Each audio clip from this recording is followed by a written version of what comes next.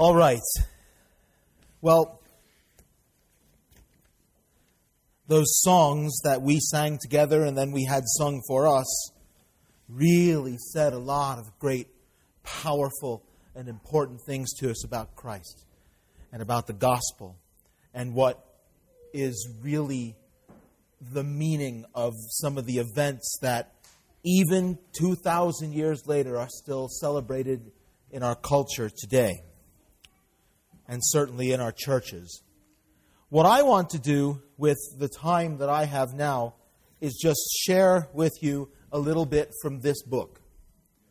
And most of you that go to church here or maybe go to church somewhere else, I hope that you're familiar with this book.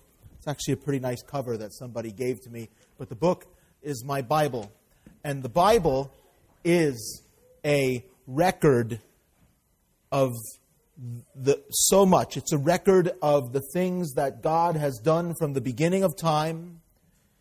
It is a record of, there's history of civilizations.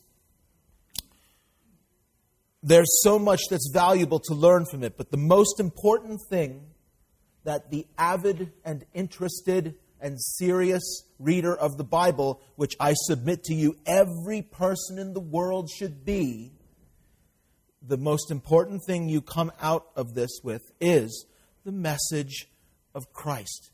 Because the message of Christ is the message of eternal salvation for people. The only hope of eternal life. The only hope for the forgiveness of sins. Sin being something that is a scourge to us all. This book, this wonderful book, from beginning to end, points to what God did to save you from the penalty of your sins. God is righteous. God is holy. Because God is righteous and holy, He must deal with sin by punishing it in the strongest of ways, with death. Because He's holy. That's why there is so much trouble in the world even today. Why is there so much sickness and death and war and disease and just bad things? It's all the effect of sin, that people have turned away from God.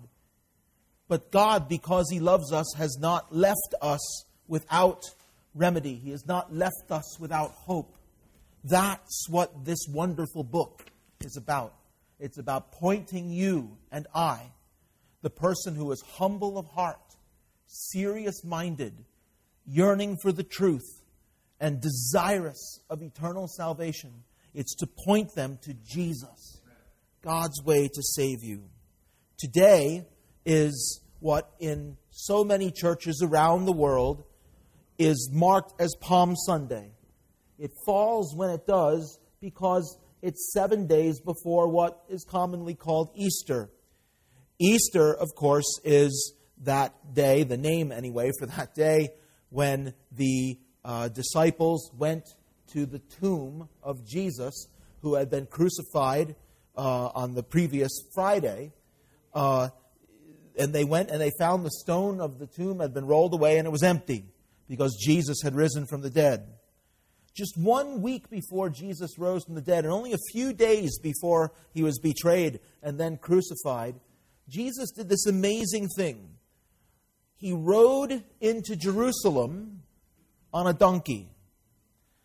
And that riding into Jerusalem on a donkey was something I want you to understand. It was extremely important.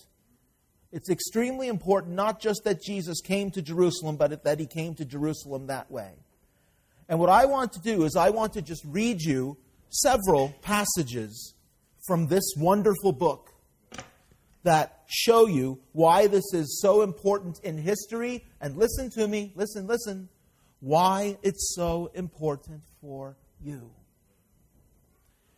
To get to the story of Palm Sunday and really understand it in all of its significance, you have to back up a little bit to something very important that happened very shortly before Palm Sunday.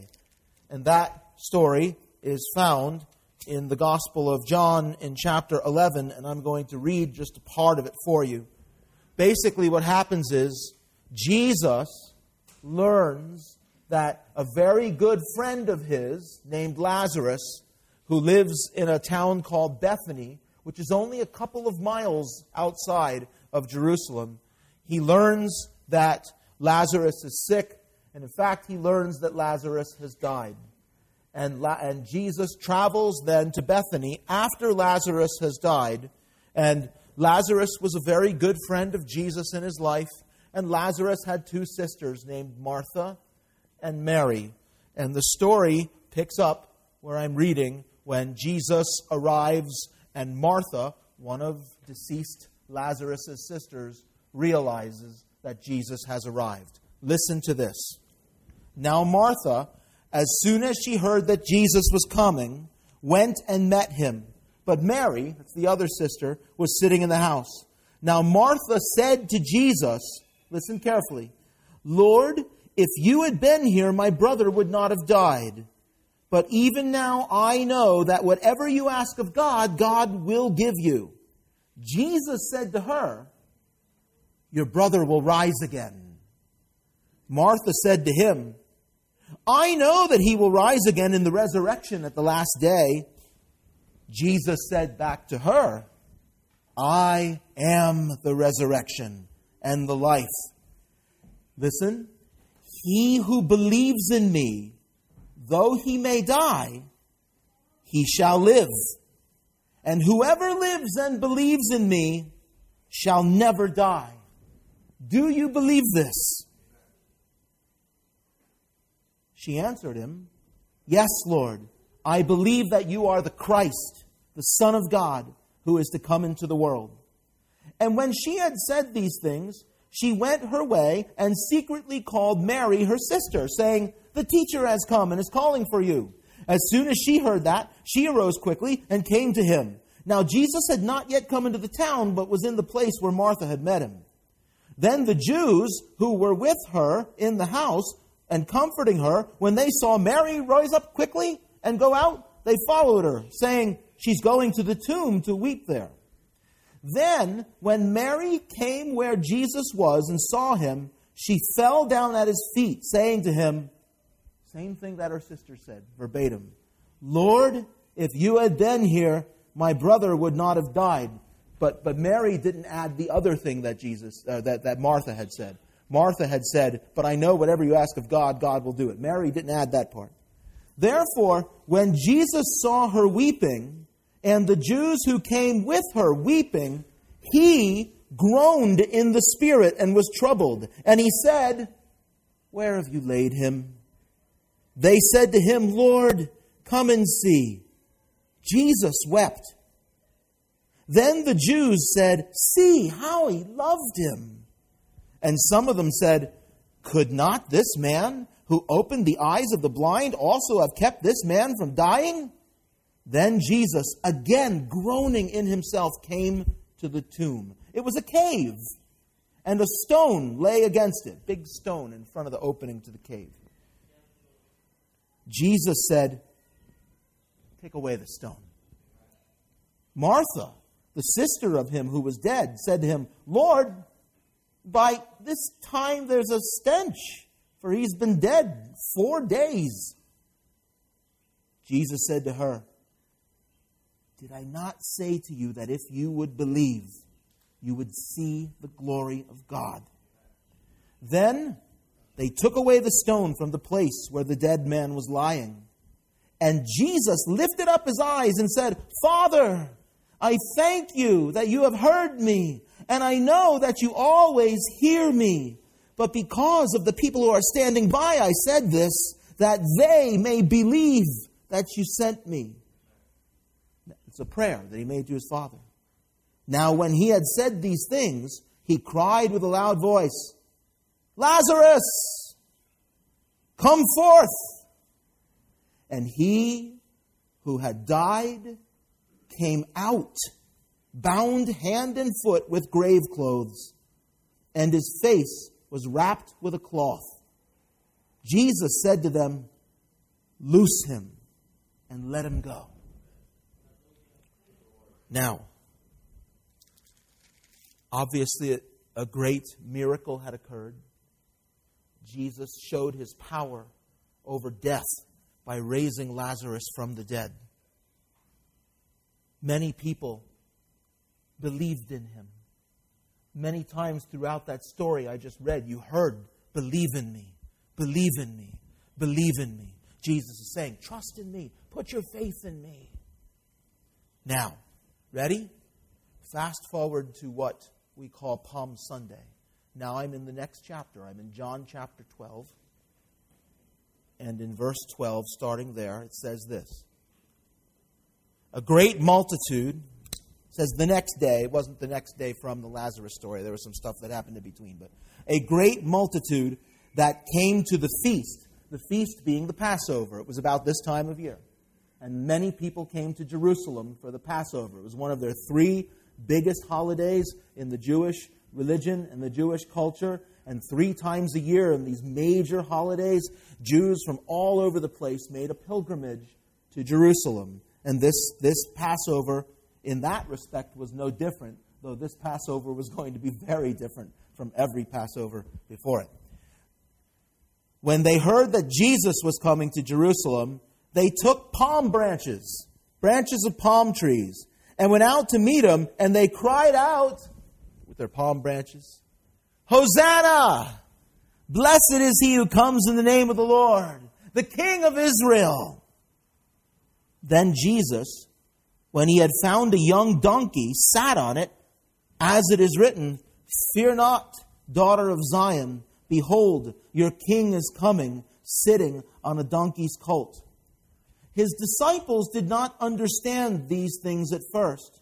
But when Jesus was glorified, in other words, fast forwarding for a moment to when Jesus rose from the dead, then they remembered that these things were written about him and that they had done these things to him. Therefore, the people who were with him, listen to this, the people who were with him when he called Lazarus out of the tomb, which we just read, and raised him from the dead, bore witness. For this reason, the people also met him, because they heard that he had done this sign.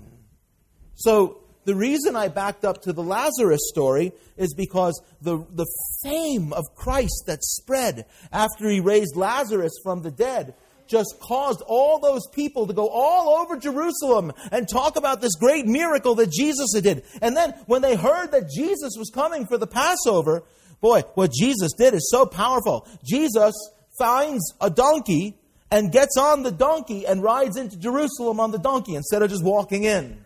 I'll explain that in just a moment. But because all these people had seen the miracle where Lazarus was raised from the dead, they started talking. It says they bore witness. I believe he raised Lazarus from the dead. He's coming. He raised Lazarus from the dead just over in Bethany. And now he's coming. He's coming. And so this made the crowd just swell. And it was this massive crowd. And they were waving palm branches. On one of the other accounts, this is one of the few events in Christ's life that actually all 4 Gospels in the Bible, Matthew, Mark, Luke, and John, all record this. That it says they even laid their clothes out on the road. They put their clothes on the donkey. They laid their clothes out on the road. They were waving these palm branches, and they were shouting, Hosanna! Hosanna! Hosanna! Which means save us now. Save us now. Save us now, God. Hosanna! Blessed is he who comes in the name of the Lord, the King of Israel. What a scene. What a scene this must have been. Now listen. In this passage it says, there's 2 things from the Old Testament. There are 2 famous, extremely important connections to things that were written hundreds and hundreds of years earlier that happened when Jesus rode into Jerusalem on the donkey. One was this. It says that Jesus, when he found the donkey, sat on it, and it says, as it is written, it was a fulfillment of prophecy. Fear not, daughter of Zion. Behold, your king is coming, sitting on a donkey's colt. That is a quotation from a prophet named Zechariah. It's Zechariah chapter 9 and verse 9. And the thing about that that's important is every Jewish person understood Zechariah 9:9 to be talking about the Messiah. So listen to this carefully. When Jesus found the young donkey, that is to say, Jesus actually gave his disciples instructions on how to go and find the donkey. That is, Jesus on purpose made sure he rode into Jerusalem on a donkey. Jesus was, by riding into the city on that donkey, declaring to anybody who understood God's word, what? I am the Messiah. So Jesus was being very, very clear about that. And the people were excited. The people would have understood that instantly. These people that were in Jerusalem were fairly faithful ones who understood. They went to their synagogues, they learned the Bible, they learned the Word. They knew that riding in on a donkey was an assertion, I am the Messiah. And it's not that Jesus all the time walked around saying, hey everybody, I'm the Messiah, nice to meet you. He didn't do that very often. But here, Jesus is making sure they understand, I am the Messiah. The second thing, though, that I want to point out for you is this Hosanna. Blessed is he who comes in the name of the Lord. You know, we sang some songs tonight. After I'm done talking here, we're going to sing another song out of your hymnals there. The Jewish people had their own hymnal, and their own hymnal is in the Bible. It's called the Book of Psalms. And there's a section of the Book of Psalms from Psalm 114 to Psalm 118 that are called the Exodus praises, or the Egypt Hallels. All right? The praises of the Lord that hearken back to the story of Moses and the Exodus. This statement, Hosanna, blessed is he who comes in the name of the Lord, was part of Psalm 118. And these particular Psalms, 114 through 118, what's significant is on those 3 holidays when the Jews went to Jerusalem, whether it was the Feast of Tabernacles or the Feast of the Harvest, Pentecost, or it was Passover, they sang these songs. These were holiday songs. We have our Christmas carols, right? Psalm 118 was one of their traveling holiday songs. And especially on the Passover, because the songs that hearken back to the Exodus, that's where the Passover came from, was from the Exodus. So it was incredibly, amazingly, directly prophetic, a fulfillment of prophecy, that Jesus not only rode in on a donkey, but these people were actually shouting a phrase from Psalm 118. But I want to read to you that phrase out of Psalm 118 because there's a part of it that is very revealing and very telling that the people apparently weren't saying, and it was not quoted by the Gospel of John. Now listen to this. In Psalm 118, and any one of you can pick up a Bible anytime you want and look these things up and read it. But in Psalm 118, starting in verse 22, well actually, the phrase, Hosanna, save us now, it's actually not translated Hosanna in the Psalms. It's literally translated save us now. In Psalm 118, verse 25, it says, save now, I pray, O Lord. O Lord, I pray, send now prosperity. Blessed is he who comes in the name of the Lord. We have blessed you from the house of the Lord. And this is the part of the psalm that they're crying out and shouting out. But here's what I find interesting. If you back up in the psalm just a couple of verses before that, it says this. Listen. The stone which the builders rejected has become the chief cornerstone. This was the Lord's doing. It was marvelous in our eyes. This is the day the Lord has made. We will rejoice and be glad in it. Save now, I pray, O Lord. Hosanna, O Lord. O Lord, I pray, send now prosperity. Blessed is he who comes in the name of the Lord. They were crying out the part of the psalm that they were rejoicing in the coming of the Messiah. But what they were leaving out was the immediately preceding part of the psalm that spoke of the Messiah as being like the building block, the initial building block, the foundation stone of a building that the builders looked at and rejected. It was actually a reference to the fact that the Messiah, when he came, would actually be what? Rejected by his people. And here's the amazing thing. Going back to the Gospel of John and just flipping ahead to a few chapters here, that crowd that was shouting, "Hosanna, save us now! Hosanna, save us now!" Probably a lot of people in that crowd who were there for that holiday overlapped the very same crowd that said this. After Jesus was betrayed and he was handed over to the Jews and then to the Romans, he stood before some trials. He was tried before the chief priest. He was tried before Pontius Pilate. And at one point, Pontius Pilate went as far as scourging him. His soldiers put a crown of thorns and a robe on him and mocked him. And it says, Pilate went out to the people. He went out to them again and said to them, "Behold, I am bringing him out to you, that you may know that I find no fault in him." Then Jesus came out, wearing the crown of thorns and the purple robe. And Pilate said to them, "Behold the man!" Therefore, when the chief priests and officers saw him, they cried out, not "Hosanna, Hosanna," not "Save now, save now." They cried out, "Crucify, crucify, crucify him."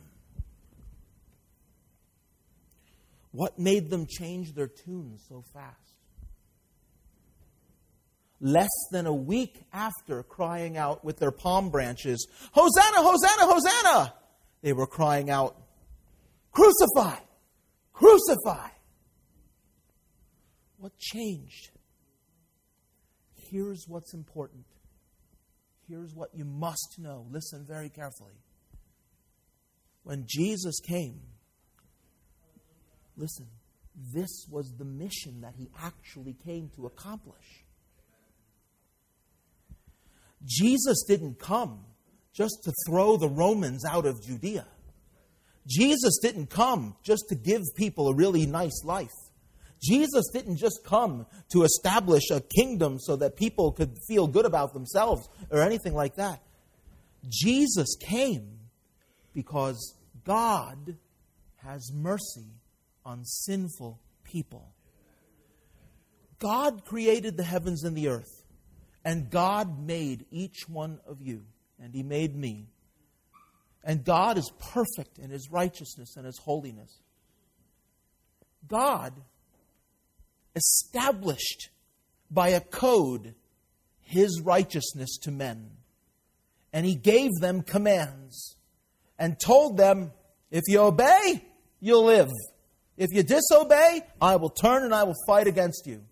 And he gave the Israelite people a law that had over 600 different commandments in it. And I'd like to read all 600 of those to you right now. No. Fortunately for you, the initial installment of them had only 10. You shall have no other gods before me. You make no graven image, no statues or idols to bow down and worship. You shall not take the name of the Lord your God in vain. Remember the Sabbath day and keep it holy, because God created the heavens and the earth in 6 days and rested on the seventh. Honor your father and your mother. You shall not murder. You shall not commit adultery. You shall not steal. You shall not bear false witness or lie. And you shall not covet anything that belongs to your neighbor. Let me stop and think in your presence for a moment. When I think about just those 10 commandments and compare the 53 years of my life that God has given me with that list of 10 commandments, I see a list, a long, immeasurable track record of failure. Who can say they've never lied? Who can say they've never coveted something that belonged to their neighbor? Who can say either they've never committed adultery, or as Jesus said, even if you lust after someone else in your heart, you've committed adultery in your heart. Who can say that they've not murdered? Well, I've never killed anybody, but the Bible says if you hate your brother, you're guilty of murder in the heart. Who can say they've never dishonored their parents? Who can say they've never taken the Lord's name in vain? Who can say that they can count all the times they've broken God's law? We're sinful. And what we deserve from God is to be destroyed. Because God said, obey and live. Now, God, I want you to know, loves you. Even though every one of us is guilty of breaking His laws. God loves you, and this is what He did. This is what this book is about. God sent Jesus, His Son. Jesus lived an amazing life. The most amazing thing about it, He never sinned. The only one who ever lived who never did. He performed miracles, like raising Lazarus from the dead. Then one day, He rode into Jerusalem on a donkey, asserting, as the prophet Zechariah said, basically, "Here I come, your Messiah." They shouted, "Save us now! Save us now! Blessed is He who comes in the name of the Lord." And then a few days later, they turned and yelled, "Crucify, crucify." But God's plan, listen, was for Jesus to be crucified and die. God loves you so much that even though you and I have broken, listen, here's the crux of it. Even though you and I have broken every one of God's laws more times than we could ever possibly remember, when Jesus came, when Jesus was crucified, here it is, Jesus was receiving in Himself, in those beatings and in being nailed to the cross and in bleeding and in suffering and dying, Jesus was receiving God's just punishment against your sin and my sin. God offered a sacrifice in your place. That's how much He loves you. That's how much He loves you. And the sacrifice that He offered was not some randomly selected dude. The sacrifice that He offered was His only Son. When Jesus died, Hosanna, Hosanna, you betcha. When Jesus died, He was saving us from our sins. He took the punishment for our sins and He died. And then on the third day, on what today is commonly called Easter, they went to the grave, a grave that was very much like Lazarus' grave, a cave with a big hole and a stone in the front. There wasn't anyone there to say, "Jesus, come forth."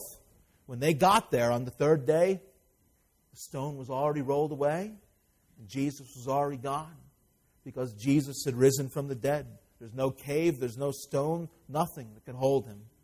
Stone wasn't rolled away to let Him out. I don't believe the stone was rolled away to let them in so they could see that Jesus had risen from the dead.